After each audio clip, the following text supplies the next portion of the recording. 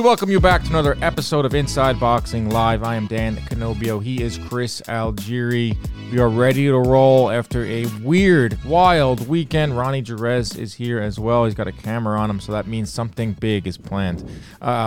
We'll get to the weekend of fights. We saw all sorts of fights, all shapes and sizes. We saw middleweights. We saw Australia fights with Tim Tszyu. We saw misfit fights that kind of took over the sporting world. And also at the end of the program, we will talk to Ronnie, who watched Rocky 2.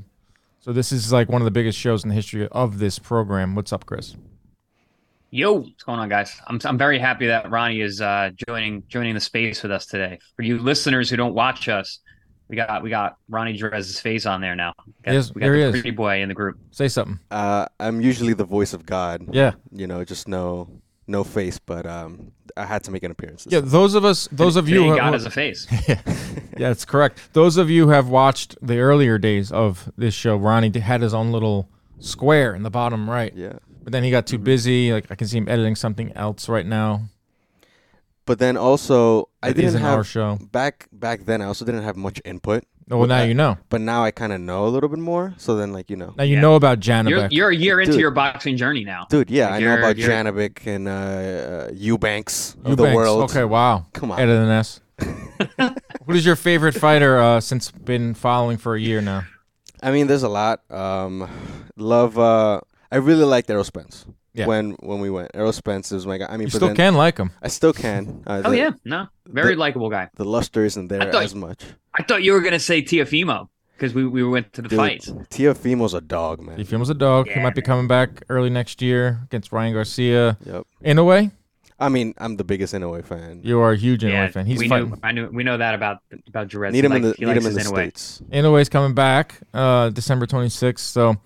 A lot to get to. That's a good fight. Yeah, that's on our list here. Let's start with what we saw over the weekend, Chris, and that was some middleweight action. Janibek steamrolls Vincenzo Galtieri, who might be the worst champ in the history of boxing. Like, how did this guy get a belt? He put up zero resistance. He did nothing. Janibek at times looked like he was toying with him. Could have went for a knockout, which is frustrating. He did get the stoppage, but he could have had like a sensational stoppage, I feel like. But Janibek wins another belt. He is undisputed at middleweight. The division we know is a joke, but let's take a deeper look at it and try to find like some solutions here and try to find some positives. But Janibek steamrolls Galtieri over on ESPN. Yeah, I like Janibek, and I've called a lot of his fights. I've actually called a lot of his early fights on undercards for Top Rank, and I was really impressed. I liked what I saw. I didn't really like what I saw the other night. He did what he was supposed to do with what he had in front of him. Gualtieri, it might be an understatement that he's the worst in history. He almost definitely is. I mean, he brought nothing to the table, and he didn't even try. So, but listen, Janibek did what he was supposed to do with that kind of guy. But they're making the comparisons with Triple G. Stop. The only comparison there is for Triple G and Janibek is that they're Kazakhstan. Yeah. Let's say Kazakhstani, excuse me. Nice. Got it. Say that 3 times fast. But absolutely beyond that, nothing. Listen, you put Gualtieri in with Triple G right now, he goes 2 rounds. Have you seen some of the pictures of Triple G? That they're trying to shame him. He's like retired. So first of all, the pictures, you can't see anything. He's wearing like kind of like a baggy shirt. Yeah. He's always had kind of a big midsection, even when he has abs. So like, I don't know where they're getting the idea that he's like this big fat guy now. Well, even if he is, just let him live. I mean, the guy dedicated like a third of his life to boxing, and he maybe put on a few pounds when he's been inactive. Come on. But yeah, I agree. Like, I think Triple G would piece up Galtieri. What the heck was that? But back to Janibek. I would have liked to seen him step on the gas pedal a little more. Like, you already have this like fake boogeyman narrative that Top Rank and ESPN is pushing. If you want to get the audience engaged, you want to get the attention of the boxing world and let you know that you are the best middleweight among not the greatest competition, get a spectacular stoppage. He would land one punch back out. You know, he was toying with the guy. Get a big stoppage. He fought off his back foot. He needed to stay in the pocket and beat that guy down. The guy had 7 knockouts anyway. It wasn't like he was a puncher. So why not take that time? He's predicting, he said in his interview, this is Janibek. I am quoting him. I want a highlight reel knockout of the year type shot. Okay, How are you going to do that fighting off the back foot, dude? Right. With a guy who's not throwing punches at you. So change it up, go forward, pin him on the ropes. The guy put himself on the ropes half the night. So, unload on him, stay in the pocket. Don't jump back so much. I don't know. Again, I am high on Janovic, but I did not like what I saw on Saturday. I thought he could have did a lot more for him, who's making a case that he's the boogeyman, he's the guy. I'm taking the Triple G route. It certainly didn't look like it to me. The Triple G route is not the greatest route. It's like, all right, 35 years old, finally get your big fight with Canelo. You're right. The only similarities are our home country, not really their fighting style. Triple G stalked, he prayed, and he knocked you out, and he. But also, Triple G was super likable. Remember, he had the Mexican style and blah, blah, even blah. if it was fake. Yeah, it was totally, but whatever. He was likable and he smiled and like people liked him. But yeah, this guy's not the same thing. He's going with all Kazakh style. It's like, okay, we don't care about that here. So, you gotta stand out. You gotta build your brand. And like I said, that performance is not going to do you any favors here for the American public. Well, he did pick up another belt, so he has 2 of the middleweight titles. One of them came from an elevated title. The other came from beating Gualtieri. So he hasn't really been collecting them in an impressive fashion. He's kind of like the only guy, and he has Top Rank behind him at middleweight. But I want to put together, I did put together a top 5 at middleweight. This is like, sincere. Like, I'm really trying to put together 5 names here, because it's very easy to make jokes about the division. Yeah, 5 names. I really sat down and was like, really, like, all right, that's enough with the jokes. And yeah, it's a barren wasteland and all that. It's not your dad's middleweight division. But Janovic number 1. See if you agree with me. Adame's number 2, which is just saying a lot. 3, Eubank Jr., 4, Lara, and I have Charlo in there at 5 out of respect, despite that he hasn't fought in 3 years. Anyone I'm missing? I definitely agree with 1 and 2. You had Alunkaluli and Adames, right? Number 2? Yes. Yeah, I agree with that. I think Adames is a very, very dangerous guy. So and then you had Eubank, Lara, Charlo, and Charlo. I'm not putting Charlo in. He's been out of the ring too long for me. Right. And I don't know if he's ever going to come back. And if he does, if he's going to come back at 60, so I can't rank him there. I'm going to rank my guy Derevchenko. He's going to be my number 5. Always reliable, always reliable, there, fight everybody, tough as hell. To get into the top 5, you got to get past Derevchenko. Like he holds a good place at that number 5, even now. Lara is similar, very, very similar. The 2 of them are kind of the similar type guys now, except obviously Lara's been a multiple-time world champion and Derevchenko hasn't. But at this point, it's like if you're going to get into the top and be a guy who's going to vie for titles, you got to be able to get past Lara. And that's not an easy task. Neither one of those guys are easy, Lara or Derevchenko. And then, yeah, Chris Eubank did look damn good against Liam Smith. So, yeah, that 3rd spot does make sense. But, yeah, absolutely, I definitely got my 1 and 2. It's the same as yours. Yeah, I think it's Janovic, Adames, and then the rest of the pack is so you got to just, figure out 3, 4, 5 or kind of slop together some names. But, even the 1, 2. I mean, we just talked about Janovic, and we're not super high on some of his techniques or what he's doing in there. It seems like he's getting that push from ESPN and Top Rank. So he is what he is, Janovic. I think he's the best guy in a bad division. Adames is a career 154 pounder, but he's seizing a moment. He's seeing that middleweight is kind of barren. I'm going to jump up there. He's got a few good wins his last couple fights. Eubank was knocked out just a few months ago and has spent his last few months. He did get the avenged loss against Smith, but since then he's been calling out Canelo at 168. You got a guy at 160 who doesn't even want to be at 160 in Eubank, and then Lara has had 1 fight every year since 2019. 1 fight a year. And his last one was in 2022 against Gary O'Sullivan, who was beyond washed. So Lara's not really a serious guy. And you have Charlo, who hasn't fought in 3 years, who I think could be the X factor here, but there's so many ifs with Charlo. I know he's back. He's with Ronnie Shields. He's with Roy Jones Jr. He was in Vegas. We saw him there. He was looking not really great. He's got a lot of problems. We know about Charlo and his mental health problems. He's gave an interview and he laid them all out. But he says he will be returning, and he's supposedly returning against Benavidez' brother, Jose Benavidez. By the end of this year, I think it might actually be on that Benavidez card against Andrade.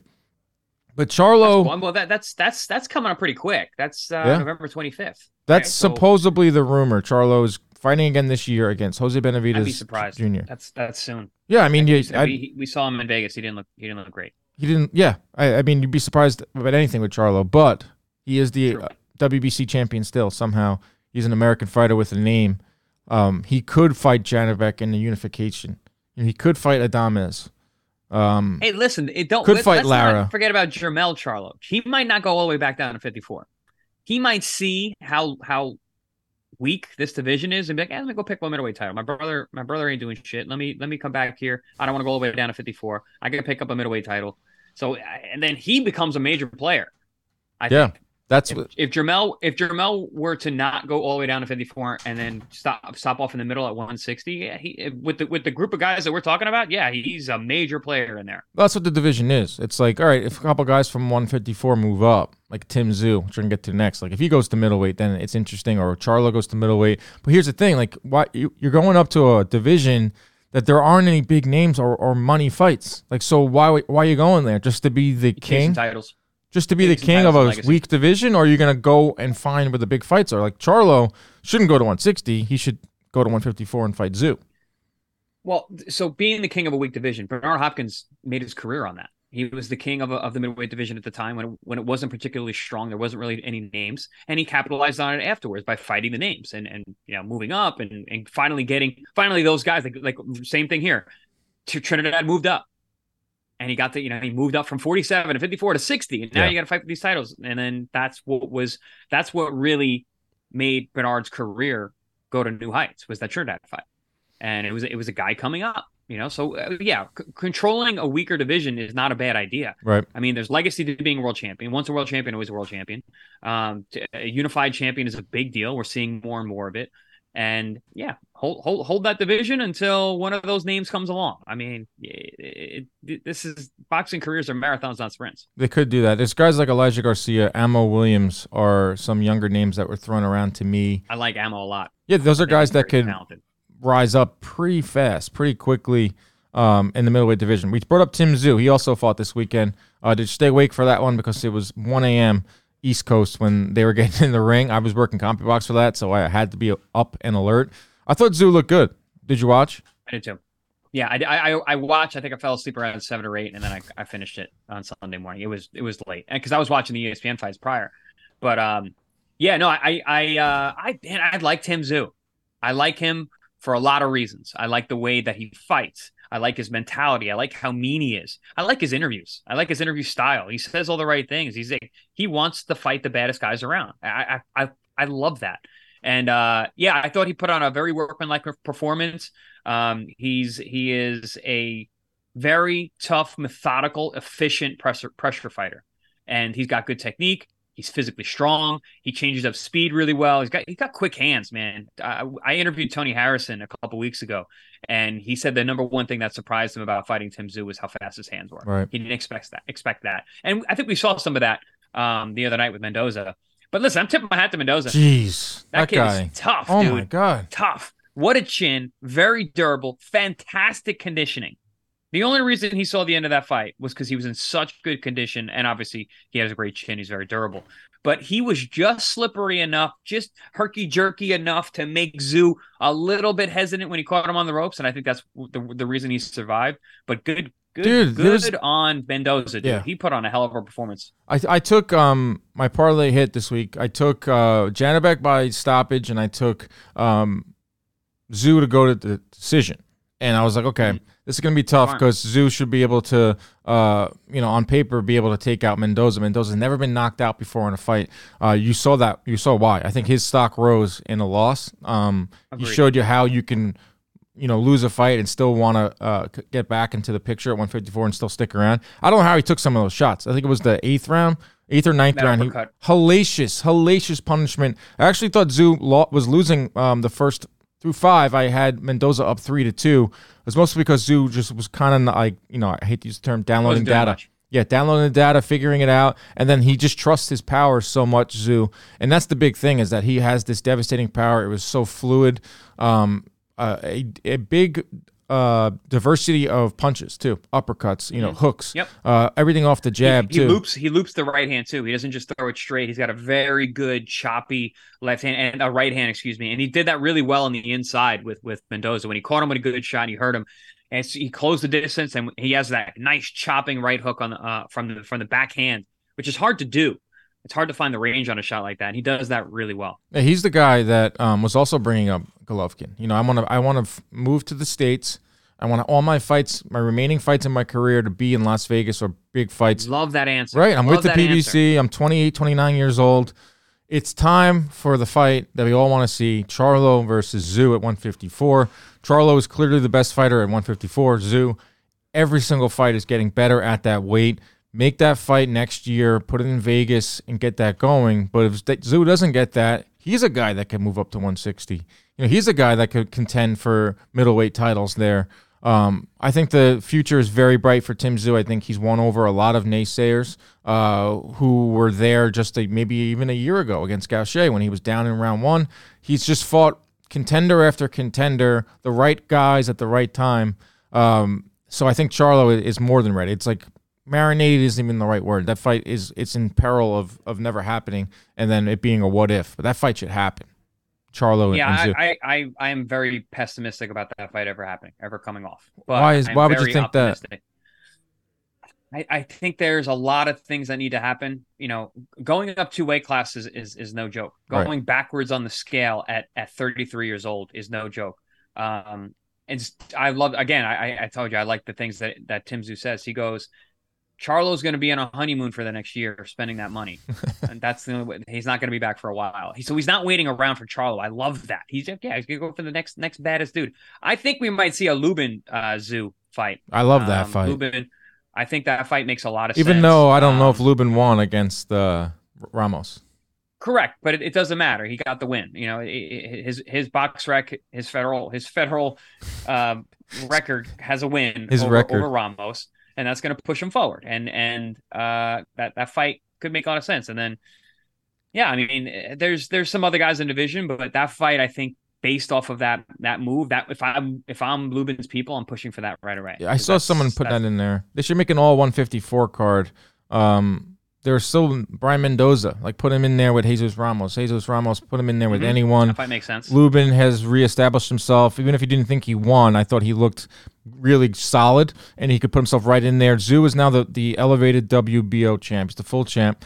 So you got Tszyu, Mendoza. Fondora's got to get back into the mix. Get him back in there. He was winning that fight against Mendoza until he got caught. Jesus Ramos, Israel Madrimov, Charles Conwell, who just never going to get a big fight, I feel like, but he's very, very good. So 154, 160, we never really talk about it on this show, but this weekend, we had to because it was what was happening in boxing this weekend. I still think there's some fun fights. It's very easy to criticize the weight class, which everyone kind of does, and just kind of, that's middleweight I'm talking about, but they kind of intertwine right now, 154 and 160, because I do agree that Charlo might be out for a while, and he's the main guy at 154, but Tszyu can fill that void. Janibek at 160. Some names in there, some fun names. So that's that. Let's move on. Misfits, Chris. I know you were locked in on Saturday to the Misfits boxing. No, I didn't catch the chance to watch the tag team boxing. I don't even know what that is. Bob Canobio, president of CompuBox, fan of tag team boxing. He was locked.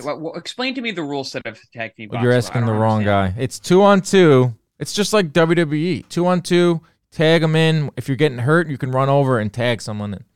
So when you were fighting Ruslan Provodnikov and he hits you with that shot, your eye blows up. Instead of taking a knee, you run over and you tag in your guy. And he that's I was confused. I thought that they would do it in between rounds. No. Like they would fight a round. It's like, I got good momentum. I'll stay. And then, or it's like, okay, I'm really tired. You go in now. But they literally do it during the round. During the action. During the round. That's insanity. Insane. Well, that must have been bedlam. That couldn't have. It is bedlam. Okay, here's my main thing. I feel like every time there's a big influencer event, this is the biggest one of them all. This Prime card was the biggest influencer event in the history of their genre of boxing. Constantly asked about. I'm sure you are asked about it as well. If you were tuning in Saturday to watch technical high-class boxing, you're an idiot. Well, I mean, yeah. If you were tuning in for entertainment, if you were tuning in... No one's pretending right. This is high-class boxing. Right. If you were tuning in for entertainment, you're tuning in to laugh. You were tuning in to be like, oh, my God, I can't believe what I'm watching. You probably got your money's worth. Whether it was Dylan Dennis and the Logan Paul fight ending in a disqualification. How much did it cost, by the way? I think it was 50 here, 55. But that's on top of your DAZN subscription. Oh, yeah. Okay. Although I think there was ways, like on ppv.com, our friends were offering it without a subscription because they're the best in the biz. That's a nice little workaround. I Yeah. like that. Yeah. ppv.com coming through once again. You don't need a subscription. Yeah, so if you were tuning in for like, oh, I want to watch some high-class boxing, you didn't have a good time. If you were tuning in for Bedlam, tag team boxing, Salt Poppy got knocked out. There were some comebacks. I'm sorry, Ronnie. But the main thing, or the main takeaway, or the biggest fight on that card was the Logan Paul Dylan Dennis. We knew about that. We knew about the lead up. We knew how personal it got. Logan Paul was suing Dennis because Dennis was posting pictures of Logan Paul's fiance, Nina Agdal. So they get in the ring, and it's just like the worst fight I think I've ever seen. Like, Dennis just shelled up the whole time, Chris. He literally threw, I think at one point, he threw 40 punches in 6 rounds. He shelled up, and he allowed Logan Paul to kind of tee off, but Logan Paul couldn't figure out how to properly attack a guy that's using earmuffs. So he was just blasting his arms, blasting the gloves. A few of them got through, and then a full-out melee occurs. Because Dennis tried to guillotine him. I saw that. I did see the ending. Sorry, go ahead. But weight class, I think they were just under 200. I think under. Dylan Dennis is not that big of a guy, right? No, Logan Paul is huge. Yeah, he's the Paul brothers are really big dudes. I don't know if people at home know that they're really big guys. I mean, I think everyone thinks Logan is like obviously he's big. He's a pro wrestler now, and super jacked. But like Jake's really big too. They're totally different body types, but those are big humans. Yeah, they were big. They fight such small guys. It was a weird fight. Like, I think the influencer boxing scene kind of got a taste of what a lot of boxing fans have been seeing and feeling for years now. That's a big time pay-per-view that doesn't live up to the hype, where you're kind of questioning why did you just spend $50. But my guy Fred Beck from Fred Talks Fighting, he is a big time journalist, media guy on the scene over. Fred's the man. You know Fred? Everyone knows Fred. Everyone. He's like 18, 19 years old. I wanted to ask him. I said, Fred, was the hardcore influencer boxing audience happy with that pay-per-view? He said, as a whole, I thought it delivered. Salt Poppy versus Slim, Dean versus Walid were excellent fights, as well as the tag team match. The main event was rather cagey, which was dampened by the robbery of KSI. Oh, he's a big KSI guy. Logan Paul did his job of performing, but Dylan didn't really show up. It was great to see the fight being 50-50 matchup and each fight being worthy of a main event. In normal boxing, only the main event is good, so it was misfits, good energy. I agree with them that. I agree with him there that it was full at the beginning of the night and like raucous for the first pay-per-view fight, for that tag team fight. That's so a good sign for them. There is a mixed bag. Like, do I think this is the end of Misfits or the end of influencer boxing? No, because I think it did over 1 million pay-per-view buys, and it was on SportsCenter. It was everywhere. But do I think like this is the first maybe crack in it where they're like, okay, if these fights don't actually deliver, then people may not have buyer's remorse and they may not buy them. Ronnie, did you follow along? I know because it kind of like I saw ESPN was posting about it, House of Highlights, stuff like that, and obviously the end of that fight with an all-out melee and just like a takedown and all that. Dylan Dennis tried to take him down, couldn't take him down. Tried to get him a guillotine, couldn't do that. He swung at a security guard and missed. Logan can really wrestle. Like, and I'm talking about pro wrestling. Like he can. I saw him wrestle with I think Paulo Costa from UFC. And it was like high-level chain wrestling. So Logan Paul is a great athlete, terrible boxer, great athlete, good wrestler. So Dylan Dennis trying to take him down and failing is not surprising to me at all. I think Dylan Dennis held the biggest L in the history of combat sports. Really? Well, when you talk as much shit as that kid talks and never fights and never backs it up and can't back it up, yeah, you're gonna take big L's. Dude, he didn't. He barely. I think he landed less than 20 punches. He tried to do a takedown and got stuffed. That's supposed to be his game. He tried to do a standing guillotine, got stuffed. But swang on a security guard, missed. But who was he before this fight? That's a good question. He's a jiu-jitsu guy. That security guard punch, because I only saw the melee because it was on everything. That security guard punch looked like it was in slow motion, but everything else was in real speed behind it. I was like, is this a slow mo video? No, that's just how slow this guy is. Holy cow! Watch that thing again and watch how slow that overhand punch is. The security guard doesn't even blink. No. The punch is coming at him. He's like, all right, that's really slow and it's way too short. I think he had a pretty good opportunity to, if he put on a decent showing, he could have came back for more. This could have been his thing. Like he could have milked this for like 3 or 4 more paydays. I don't think he'll ever be asked back because he didn't do anything. No, Dan, they'll use him. He's going to troll his way into another fight. He's going to spend that's this what money. I mean. It's come like, back and it's starting to see a little crack in the foundation if they bring him back on the Misfits. They're just It's just he was a nobody that just, like you just said, trolled his way there. Yes. But I don't think he was gonna get any fame from this. Well, he gained 1 million followers. Well, yeah, but that's he got all the fame from talking trash about his wife, Logan's fiance. It's like WWE storylines. That's insane. But he didn't do anything. I can do it. Right. I can troll my way into like fighting Logan Paul one day. And he didn't do anything. He didn't like sell out. He went in there to get knocked out. And his formula was, all right, I'm going to go in there, get knocked out. And then I'm going to try my MMA moves. And he was going to hope that they worked. And he was going to say, look, I'm not even a boxing guy. And this guy could knock me out. And I put him in a guillotine. And I had him. I could have taken his head off. Because that's basically what Nate Diaz did, right? He's like, I killed you in the second round. It's like, dude, all right, it's a boxing match. Cool. That was that. And then Dylan Dennis tried to do that route too, and like you said, he failed. Right, and the main event was Tommy Fury and KSI, and I thought the Logan Paul fight was bad. That was the worst fight I think I've ever seen. Yeah. Ever.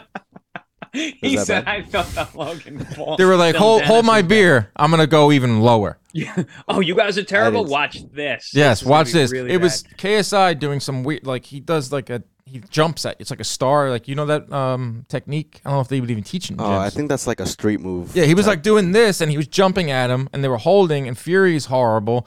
All 3 Fury brothers, even the dad was like, he stinks. Shane Fury was like, Tommy did not look good. Tyson Fury didn't say anything at all. He was just, his face said it all. His dad's like, could have went either way. Oh, so Tommy Fury beats KSI and like says he's done. Could have gone either way with a YouTuber. Insane.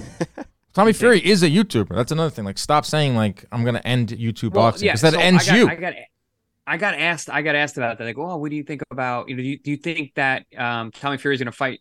Other real boxers now. I'm like, what do you mean other real? He's not a real boxer. No, he's not. He's an influencer boxer. He's not a real boxer. Stop. This is the his guy level. was on reality shows and like on the dating bachelor shows. Like, he wants to be famous. He doesn't care about being a world champion. He just want to fight real guys. No, he's found his lane and it's good for him. You can make some money and that's what he is. But that's it.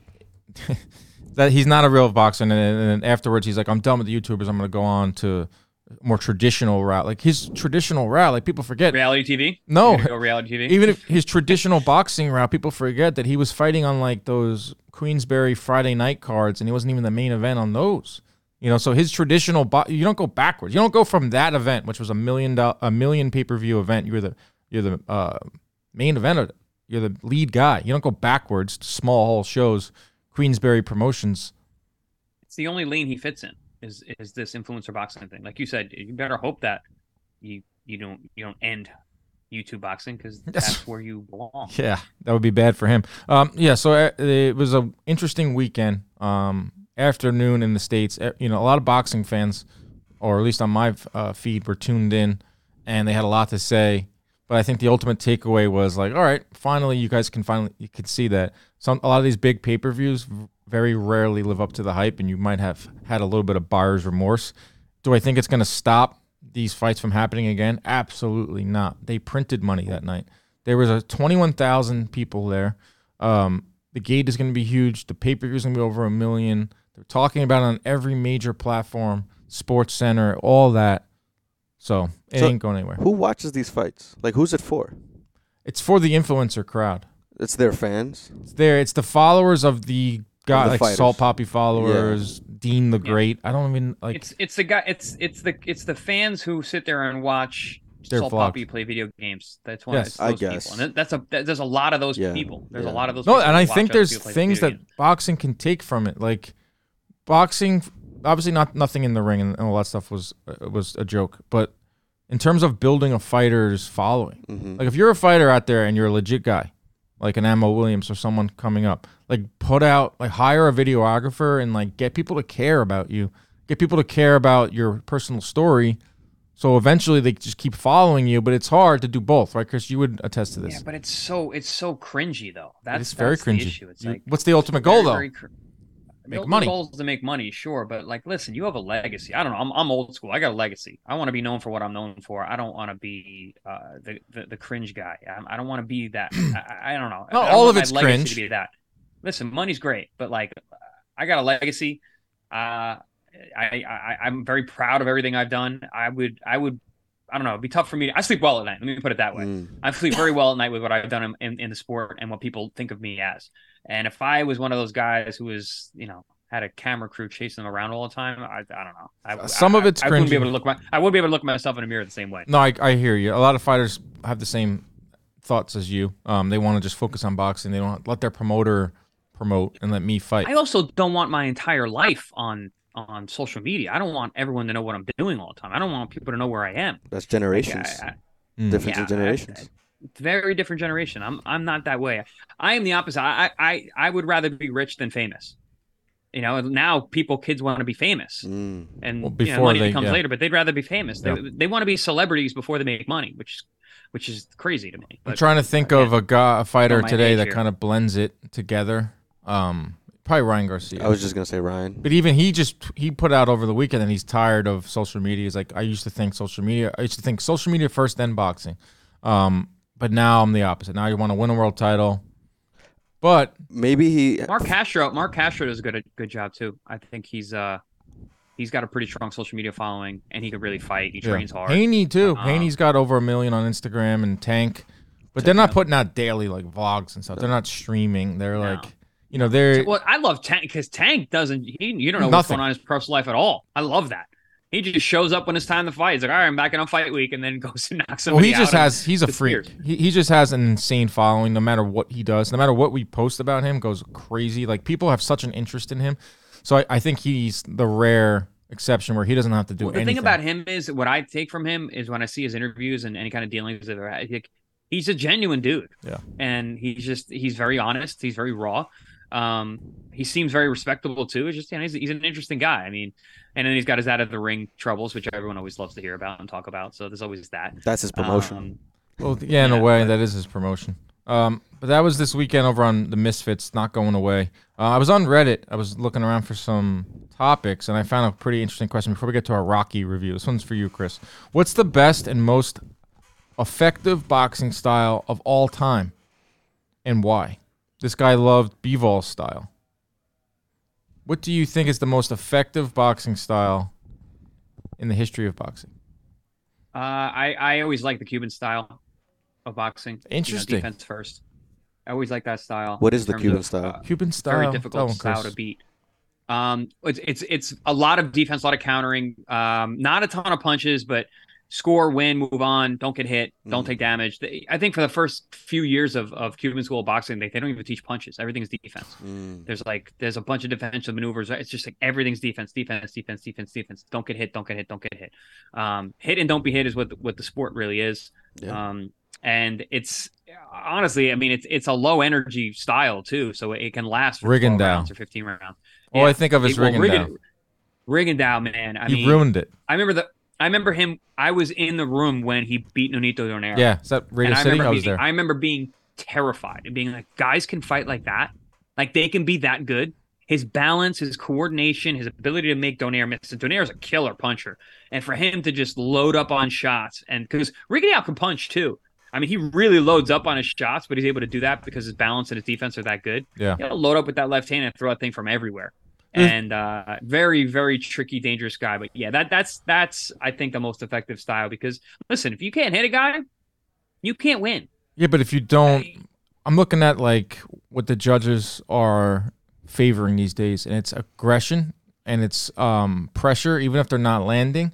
The Cuban style is very effective, and I think I was learning from Bob Santos, who's a trainer now of Morel, the trainer of other big Cuban guys, and I was at an MVP show, and he was telling me that we are trying to get rid of the stigma around the Cuban style that you just brought about, that Cuban style of defense first, kind of like, in lack of better terms, kind of stinking it out and getting a 12-round decision. He's trying to get rid of that. He's trying to teach more front foot, teach both.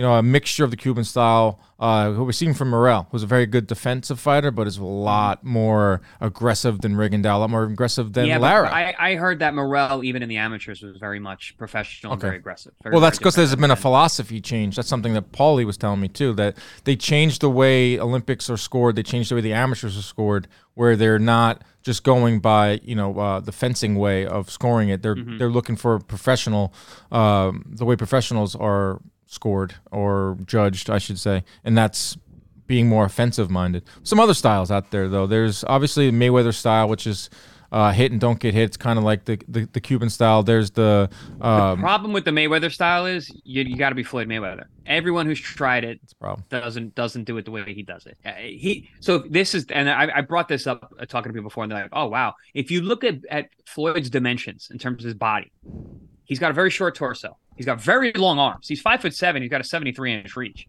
Very, very long arms. So that shoulder up, his elbow is down to his hip. My elbow's not down to my hip. My arms aren't that long. I have a long torso. I have long arms, but I have a long torso. Right. So, but for him, he has such a short torso. He's a very high belly button, and he has long arms. That elbow's already. He's got that shoulder up to his chin, but his elbow's already down to his hip. There's nowhere to hit. So guys, I remember Andre Berto was fighting out of that style when he fought. I forgot who he fought. He just took a beating because his arms are too short. You can't do that. He's got these big bulky arms, and yeah, that's good for blocking. But then also you got body shots on both sides. You don't have the reactions he has. And so yeah, the Mayweather style is you got to be Mayweather. And I don't even consider that a style. I know it's very like Teofimo's? Everyone's like, oh, the Floyd Mayweather style. What would you consider Teofimo's style? Because I feel like it's low output. He does have an emphasis on defense. He doesn't really jab, but he throws a lot of power. He's an athlete. He fights like an athlete. He's very, very athletic. His ability to change direction and change weight, and his balance and his power, his timing, his ability to judge distance. He's just a super athlete. You've seen the kid throw football and catch a football. Like he's an athletic guy. He's a specimen. And yeah, I look at a guy like Ammo Williams similar too. He's just a very athletic guy, and he carries over because Ammo doesn't even have that much boxing experience, but he is a tremendous physical talent. Yeah, a lot of these answers. It's an interesting thread. Marvin Hagler, someone responded with traditional boxing style, throwing shots the way you're taught in the gym. Then he added switch hitting late into his game. Lennox Lewis was the boxer that had all the stats maxed out. Bet trainers dream of a guy like him joining the gym. Bud Crawford, switch hitting, like another guy. Like his style is Bud Crawford. Like you got to be Bud Crawford to have that style. Bud's an alien. But it's all you can't even. That's not you can't Pacquiao. You can't mimic Pacquiao's style. You can't mimic Bud's style. You got to be Bud. Bud made his own style. He's his own guy. You can't be like that. Yeah. Switching styles. I mean, switching stances. Ronnie's thinking of something. It's not taught because it's almost impossible to master. What? You have something? No, I was just thinking. Like, I mean, I guess to be great, you have to be unique. Yes. That's why they say styles make fights in boxing, because there isn't one specific style that every fighter uses or to be the most boring sport in the world. That's the most beautiful thing about this sport. Yes. You've got Willie Pep, you've got Sugar Ray Leonard, and you got Mike Tyson. You got three different guys, three different body types, three different skill sets in terms of their physical attributes. All of them great fighters. All of them will go down in history as great fighters. All of them world champions. All of them have their own style. They found a way. That's the beautiful thing about boxing. This is not a 20 or 40-yard dash. There is no perfect way to get there. With a 40-yard dash, you have very little time to make a mistake. Everything has to be literally perfect, and you just practice that. Plus, you have to have obviously the physicality. But boxing's not like that. Willie Pep wasn't fast. Willie Pep wasn't strong. Willie Pep was just good. He found what worked for him. He had great endurance. Mike Tyson, Obviously we know what Mike is. With the and then you got peekaboo. Sugar, who's more in the middle. Sugar's I think like the perfect boxer puncher. Like he had very good boxing skills, offense, defense, great jab, right hands, left hooks, like everything fundamentally sound. And then he just had a dog in him too. He had a good chin. He had a dog. He had a killer instinct. That's another very distinct style about the boxer puncher. It's a great question by Barry on Reddit, and there really is no answer. A lot of the answers are jab. This is a barbershop debate for till the depends end of on time. what you like. That's why judging that's why the sport is so subjective. That's why judging is so subjective, because there's judges out there that have a criteria. It's effective aggression, it's clean punching, it's defense. But then what creeps into their mind is what they think is the best way to fight, and what they think is they did very rarely go by the 4 criterias. And they just started. What I've noticed though, trends is that judges really go for the aggressor. If you are moving forward and you're not landing, and the guy is landing off his back foot, but he's not giving the impression that he's trying to win the fight, they'll always go for the aggressor. The eye test. Yes. Yeah. I hate that. it made me change my style in my career, fighters with your style. I knew the judges weren't seeing what I was doing. There's so many nuanced things that are going on, and I didn't have the name like a Bernard Hopkins. Bernard Hopkins was able to extend his career because he changed his style up. He was much more of a boxer puncher coming up, and then he became really tricky and fleet-footed and very, very nuanced in terms of he didn't throw a lot of punches at the end of his career, but he did a lot of things in the ring. A lot of feints, a lot of step, a lot of footwork, a lot of things. Those are all things that I did throughout my career. And I'm like, judges aren't seeing this. They're not seeing how much work I'm doing each and every round. They're only seeing that I'm not coming forward and that I'm landing jabs from the outside and countering guys and keeping them from getting anywhere near me or being able to hit me. And it made me. I had to change my style because I was gonna lose these fights. Adapt or die. The reason I brought up that the Cuban style, because I think defense is everything. And if you always look, the top of the pound for pound list are always guys with great defense. Yep. Defense. The old saying, offense wins games, defense wins championships. It's very true in boxing. And if you want to have a long career, defense matters. So for me, a style that is defensive. Look at Shakur Stevenson. Why am I so high on Shakur Stevenson? Yeah. The guy does not get hit. It's the most sustainable thing. It's the most sustainable trait. You can't beat a ghost. Yep. Can't beat a ghost. It's the most sustainable trait you can have is the defense. It can take you to the top. It can keep you in the sport. It can make for fun fights, but you put Stevenson in with a clone of himself, not really exciting fight. You put Stevenson in there with a Tank Davis, a seek and destroy guy, then you got yourself a fight. That's why styles make fights. That's why there isn't just one most effective style ever, but there are some good. It's like personal preference. It's whatever you enjoy. Chris. Also, defense is the most difficult thing to be good at. Yeah, because it's almost like innate, right? You got a major league pitcher who's standing 18 inches away from you throwing fastballs, and you got to make a miss. and you don't got a bat. You got your fist. You just got your face. Your face. The money maker. Final. I like that segment. Funny, and final segment. Why Ronnie is on camera. It's the Rocky review. We waited 1 year in between Rocky movies. It hasn't been a year. You kidding me? At least I think we did it in November or October of last year. We did Rocky 1 after a much long anticipated time off. Yeah. Rocky 2. And from what I remember, Ronnie was not a big fan of Rocky. Yeah. No. So take us through it. Rocky 1, you said, would you give it? 2-pack of ass? Dude, I honestly don't even remember did I even give a rating? I don't even know. No, but you weren't that great high on it. I wasn't that high on it, but also I'm not the same man that I was when I watched Rocky 1. So you're almost like Rocky. We're seeing growth here. You're almost like Rocky in Rocky 2. I see myself in Rocky. I'm dialed in. All right, Rocky 2, I enjoyed a lot more, first and foremost. I loved the continuation that the end of Rocky 1 was the start of Rocky 2. Right, there was no time off. There was no time off. There wasn't 3 months later. It was just boom. Adrian, where's Adrian? That was awesome. And then them kind of talking crap right after. We're like, there ain't gonna be more rematch. We're like, I'll fight you right now in the wheelchairs. Right. That was cool. Right. But then after that, there was a long stretch without boxing that I noticed. And it was more of he got the money and spent it all. Got the bag. Got that cool tiger jacket, which I saw it. I was like, that's a great Halloween costume. I bet you it's been done so many times before. Yeah. But the fedora tilted with the black tiger jacket, that was pretty cool. And then him, making ends meet. That was cool. Whatever. We saw a lot more of a softer Rocky. Got married, had a kid. Right. Spoilers, obviously. Adrian gets into the coma, and he's crying by her bedside. While he's trying to. The movie's 40 years old. I don't think spoilers really matter. Spoiler alert. Who are we talking about here? Rocky. And then all this is happening as he's trying to get back to fight Creed, and it's like, how is he gonna do it? His head wasn't in it from the start until she said, "Go win." I saw that coming. They played that at Yankee Stadium before a big rally. Really? Yeah. Go win? Yeah, it's awesome. Oh, wow. I never even noticed that. They have a whole montage where the Yankees are down by 1 and going into the 9th, and they end it with "Go win." Wow. See, look, now I know. Yeah. But the fight, one thing about the fight that I just don't understand is Rocky got so many punches in the face. He just didn't have his hands up. Defense wins championships, not for Rocky. Dude, he was just taking jabs, just like, bop, bop, bop, bop, bop, yo, Adrian. Bop. Yo, so I'm glad you brought that up. I actually went, during COVID, I went and counted all the Rocky fights, CompuBox. That's how bored I was. And it blew up. That's awesome. It blew up. It made our server crash on the CompuBox website. So many, Max Kellerman retweeted it. It went everywhere. Creed outlanded Balboa 61-7 in the first round, 26-0 to open the fight. Dude. 61-7. He was just wearing 61 punches in the first round. 61.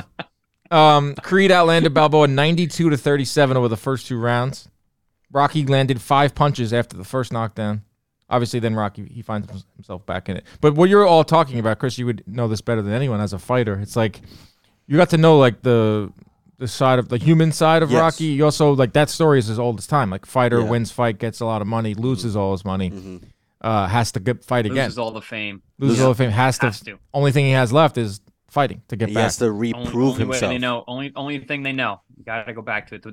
It's the pugilist paradox. Yep. Wow. My favorite part was the race on the ropes to get back up. That was beautiful. I mean, that's one way to do it. He could have easily, like, just made it a knockdown at the end of Apollo. But the fact that they both went down and they're both like 5, 6, and they're both just trying to get to the top of the rope. Has that ever happened in boxing? No. The closest thing I ever saw to Rocky. No. No. The closest thing I ever saw to Rocky was Mick Conlon versus Lee Wood. When he knocked him down the first round, like they were going back and forth, and then Lee Wood had a crazy comeback and then knocked Conlon out of the ring, and he fell into his dad's arms. Like that's the closest thing we'll get to a real life Rocky. That's almost biblical. It was something like that. Any Arturo Gatti fight. Any Arturo Gatti fight. But in terms of like the stuff you see in the ring has never happened like in Rocky fights. That's probably the part about it that I think most boxing fans are like, they kind of look past that. What they gravitate to is the storylines. Right. Like what we just talked about, the down and out Rocky. He had a whole career before Rocky won. He was like a journeyman. Yeah. He had like 12 losses and then he somehow finds a way to little known fact that the heavyweight champion of the world, Rocky Balboa, had 12 losses before Chuck Wepner. Getting the that's the real fight. Rocky. Chuck Webner. That's what you got to watch next. Is the Bayonne Bleeder, right? Yeah. The Bayonne. They did the real Rocky. There's a guy Bayonne, out there. New Jersey. Yeah, there's a guy out there named Chuck Wepner who was the inspiration behind Rocky, and Rocky watched one of his fights and then wrote Rocky, and then Wepner found out about it and was like, "What the hell? Give me my money." And Rocky was just like, no, it's not really you. He was like just lying to the guy. It's clearly him. What? The guy was like blood and guts, Jersey fighter, down and out. He was like a salesman in between. He was selling like liquor or something. And finally they let him in. They gave him a cut, but nothing near what he actually deserves. Like we're talking about $1 billion franchise. Did Webner have a big fight? He fought Ali. What? Yeah. He fought Ali and went the distance. That pretty much is the Apollo Creed. That is wow. Apollo is fight. Ali. Wow. Chuck Wepner. Exactly. Yeah, it's on. It's a 30 for 30. It's called The Real Rocky. And then Showtime made a whole show with our guy Liev Schreiber plays Chuck Wepner because he went to prison. Yes, that's right. That's right. Yeah. It's called I forgot what it's Chuck. It's called Chuck. Yeah, he went to prison for all sorts of crimes and stuff. It's wild, but. Rocky 2 you like. I like. And it made me like Rocky 1 more. Okay, so now that's what they do. That's what they do. The movies, because they're sequential and because they build, you get a better understanding of the prior movies when you go on. So Rocky 3 is when I think things get haywire. I think that's when it turns into less of the stuff that you don't like, with like the character development and like very little boxing, to it just being like a character. It just turns into like it's Americanized. Well, it turns into what we're seeing with Misfits. Like we've got, Hulk Hogan's in it. Mr. T, Thunder Lips. Don't want to give away too much. It becomes more of a blockbuster. Yeah. Then after 3, they're just chasing something insane. After that. 4, 5, 6, 7, 8. They're chasing the dragon. They're just chasing the dragon. Yeah, they got so far away from what it originally was that, like, all right, now we have to make it bigger. We have to make it bigger. We have to make it crazier. We have to find even crazier opponents. The montages have to be longer and more intense. It's the classic. I mean, it's like Fast and Furious. And first, it was like all about racing. Now, Fast and Furious is like aliens or they're in space or something like that. But the thing, that's why Creed. I feel like I like Creed because it kind of went back to basics. Okay, the original Creed goes back to basics. I can't wait to get to the Creed part. You got to get through some hairy moments with the Rocky. Like 3, 4, 5 is good. There's a Rocky. We almost got shut down after 1. What do you mean? We're in trouble, Dan. Yeah, what do you mean? Got shut down after we watched the first one. Right. This whole run that we're doing, we almost got shut down after the first one. It took a year for him to watch number 2. No, but I'm back. You're back, and they're on Netflix. All right, and they're on Netflix. Is 3 on there? No, I saw 2 on YouTube. It was free on YouTube. Wow. I gotta watch 3. I haven't seen 3 in such a long time. I kind of like gloss over 3. 3, I feel like is the one no one really like takes seriously because 4 was so good. 4 is amazing. It was the calm before the storm. 4 is Drago. I've heard of Drago. That's the Russian, buzz cut. He's like a machine. He's a machine. He is. Yeah. I can't wait. It's Dolph Lundgren, and Dolph Lundgren's awesome. Yeah, that's the guy who plays Dolph him. Lundgren, the actor. All right, that's our show. Rocky 2, thumbs up from Ronnie. A weird and wacky show this week. We'll be back next week with even more weird and wild stuff in the world of boxing. Chris, any final remarks? No, this is a fun show. We shot from the hip. We always say like, we don't have that much news to talk about. That's when we talk the most. That's right. That's when we have the most fun. Debate about Cuban style boxing and what wins. I love that. And misfits. All right, everybody. We'll be back next week. Protect yourselves at all times. Keep your hands up at all times. Stay out of those DMs. Good night.